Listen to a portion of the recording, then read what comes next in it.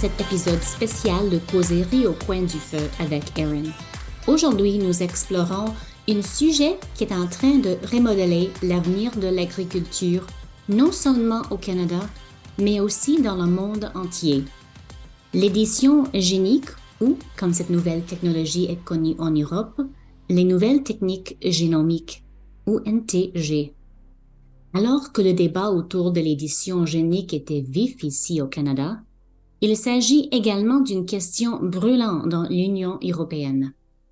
Contrairement à ce que l'on pourrait croire, de nombreux agriculteurs européens sont vivement intéressés par l'adoption de ces innovations, afin de renforcer l'agriculture durable, d'améliorer leur rendement et de lutter contre le changement climatique. Pour cette raison, Christiane Lambert nous rejoint afin de nous éclairer sur le point de vue de l'agriculture européenne sur les NTG. Notre objectif est de fournir un point de vue équilibré sur la façon dont les NTG sont accueillis de l'autre côté de l'Atlantique et sur leurs implications pour l'avenir de l'agriculture mondiale. Mon invité aujourd'hui est Christiane Lambert, qui est la présidente du COPA. Bienvenue, Christiane. Merci. Pourriez-vous commencer par nous donner un bref aperçu de l'organisation COPA et de votre entreprise agricole? Alors, je suis agricultrice en France, dans l'ouest de la France, sur une exploitation qui compte aujourd'hui 140 hectares et nous avons un élevage de porcs. Nous avons 230 truies. Nous élevons les porcelets et les porcs charcutiers. Nous les vendons à une coopérative et toutes les céréales de l'exploitation sont utilisées pour les animaux. Et toutes les déjections sont utilisées pour fertiliser les sols. C'est une exploitation de polyculture élevage. Et depuis le 1er juillet, 2 jeunes agriculteurs nous ont rejoints. Notre fils est une salariée et nous préparons progressivement la transmission vers la jeune génération. Voilà pour mon exploitation. Donc, il y a mon mari, moi-même, 2 jeunes et un jeune salarié à temps partiel. Le COPA est organisé et représente aujourd'hui des agriculteurs des 27 pays. Nous avons 69 organisations qui siègent dans notre présidium. Nous travaillons avec les coopératives, la Confédération générale des coopératives agricoles. Nous travaillons ensemble depuis toujours, depuis la création de nos organisations, et nous avons le même secrétariat général basé à Bruxelles, qui est en charge de la représentation des intérêts des agriculteurs et des coopératives vis-à-vis de toutes les institutions européennes, le Parlement européen, la Commission et le Conseil. C'est un travail très important parce qu'il y a beaucoup de sujets aujourd'hui débattus sur l'alimentation, les sols, l'environnement, les produits phytosanitaires, la biodiversité. Donc beaucoup de travail réalisé par une centaine d'experts qui sont ici au niveau du COPA-COGECA. Merci, Christiane. L'Europe est en passe de lancer une politique environnementale ambitieuse dans le cadre du nouveau pacte vert et la stratégie de la ferme à la table. Comment voyez-vous l'intégration des NTG à cette politique? La Commission, lors de son arrivée en 2019, a fixé un cap avec le pacte vert, le Green Deal. Une ambition forte de verdir les politiques européennes. Et pour l'agriculture, la déclinaison s'appelait Farm to Fork, de la ferme à la fourchette, avec beaucoup de textes dans de très nombreux domaines. C'est une ambition forte de verdir les politiques européennes, et avec des textes sur les produits phytosanitaires, sur la biodiversité, sur la restauration de la nature, sur la décarbonation, bref, très ambitieux, avec parfois des objectifs extrêmement difficiles à atteindre. Et donc, très tôt, nous avons dit, nous sommes d'accord avec la direction pour plus de durabilité, personne ne peut s'y opposer. Par contre, il ne faut pas confondre vitesse et précipitation. Et les objectifs qui ont été fixés étaient très élevés, trop élevés, et ne raisonnaient pas économique, social et environnemental. C'était une approche très environnementale, mais sans étude d'impact économique. Donc, nous avons dit, attention, danger, on risque de perdre de la production. Et il y a des textes qui sont contraignants. Et puis, il y a un texte comme celui des NGT, des New Genomic Techniques, qui, lui, est un texte de solution. C'est-à-dire que si on veut demain avoir des plantes plus résistantes par rapport au climat, la sécheresse, notamment les températures très élevées. Si on veut réduire l'utilisation des produits phytosanitaires, qui est un objectif nécessaire aujourd'hui, mais qui ne doit pas être fait n'importe comment, les nouvelles techniques génomiques peuvent représenter une solution parce qu'il y a une capacité à accélérer la sélection variétale qui permet justement, avec le séquençage génétique, d'accélérer la recherche. On est loin des OGM de première génération. Là, on a une technique génétique de précision où les gènes sont identifiés, on garde les gènes d'intérêt sur la même espèce, sur la même plante, et on peut ainsi accélérer l'amélioration, la résistance aux maladies, aux problèmes sanitaires, etc. Et il y a un autre texte qui est en discussion aussi sur le matériel de reproduction végétale qui vient justement encadrer davantage les variétés qui vont être découvertes, trouvées, améliorées grâce aux nouvelles techniques génétiques. Et il faut que ces deux textes avancent en parallèle pour apporter aux agriculteurs le plus vite possible à la fois les solutions par des nouvelles variétés, leur inscription dans les catalogues de semences que les agriculteurs auront le droit d'utiliser, et aussi s'intéresser à d'autres cultures comme les légumes ou d'autres cultures qui n'étaient pas concernées auparavant autant dans les programmes de recherche. Donc c'est un travail concomitant, les deux dossiers cheminent ensemble et nous avons une position qui est favorable à ces nouvelles techniques génomiques, qui a fait des propositions de modification sur le texte qui était proposé par la Commission, qui classe en deux catégories les techniques génomiques qui modifient peu par rapport aux variétés obtenues par recherche conventionnelle et celles qui modifient davantage. Et donc, les règles de transparence, d'inscription seront différentes, mais nous voulons avancer sur les deux domaines. Et c'est pour ça que c'est un travail compliqué.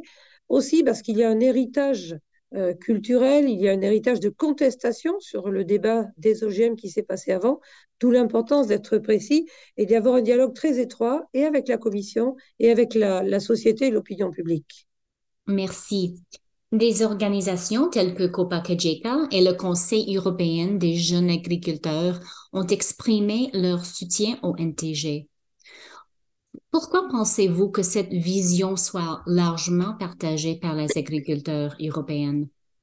Les agriculteurs européens, jeunes et moins jeunes, sont conscients des changements dans le monde qui nous entoure. Le changement climatique qui expose nos cultures à davantage d'aléas, plus de stress climatique, technique pour nos plantes, plus de difficultés vis-à-vis des attaques sanitaires aussi, des insectes, des maladies.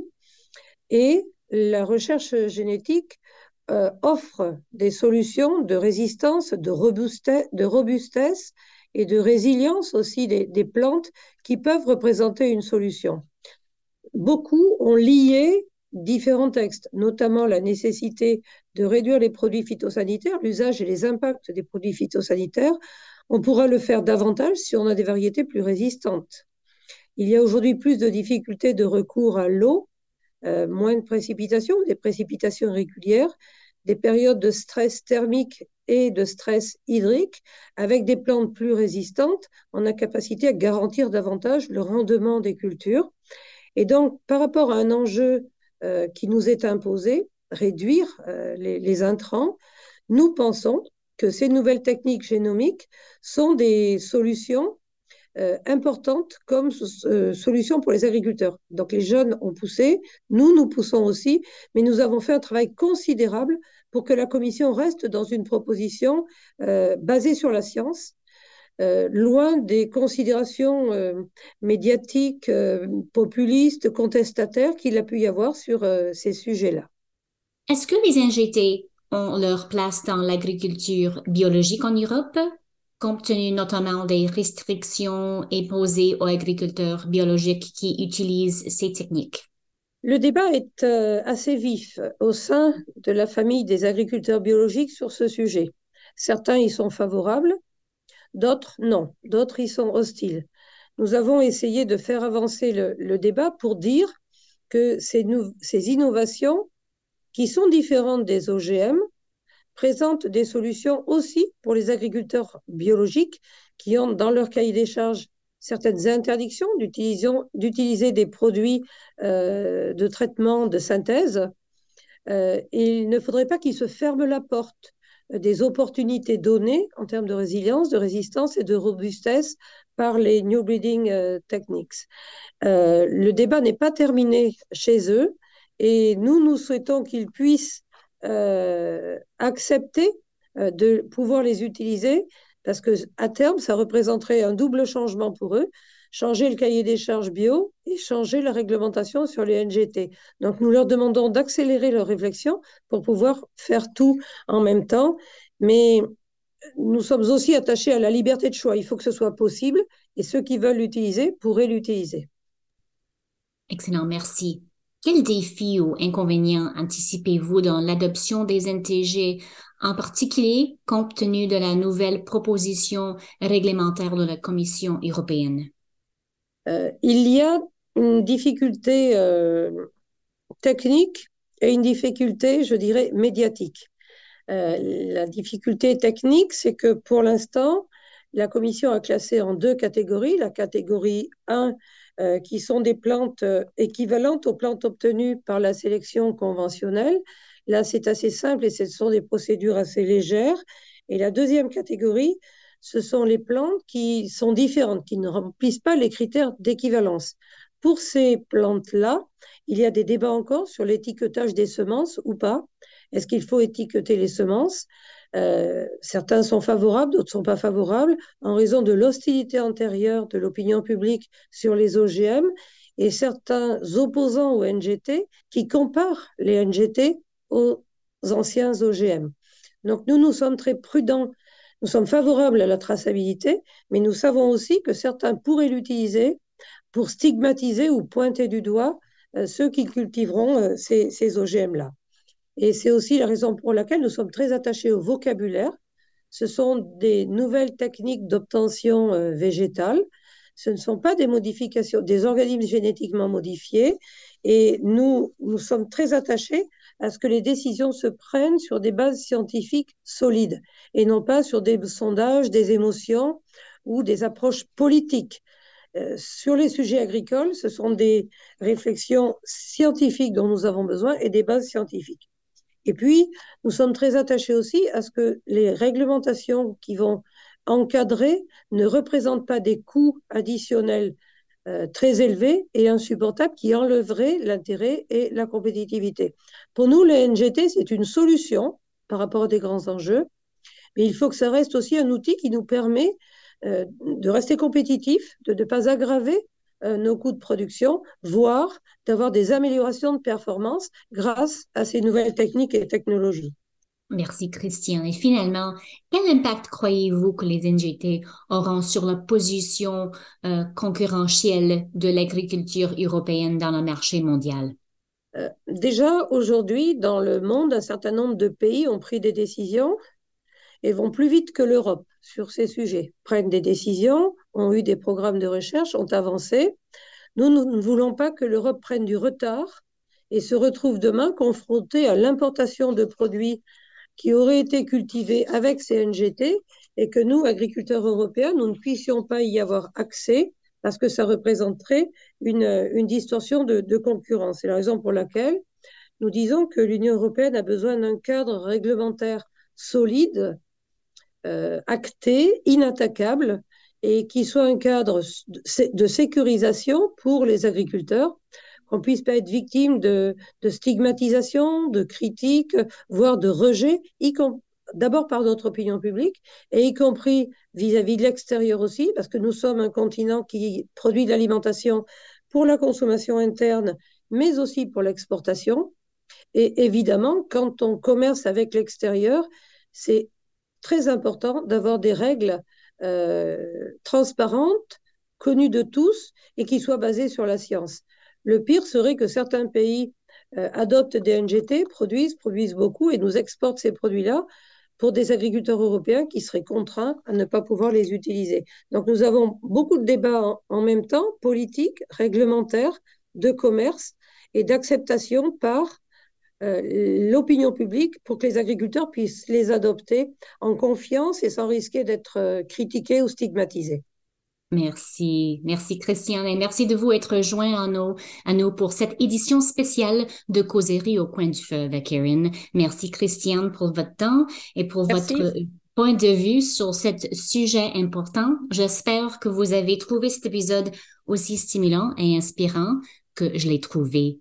Vous pouvez nous suivre sur Twitter pour vous tenir au courant de tout le travail que nous faisons.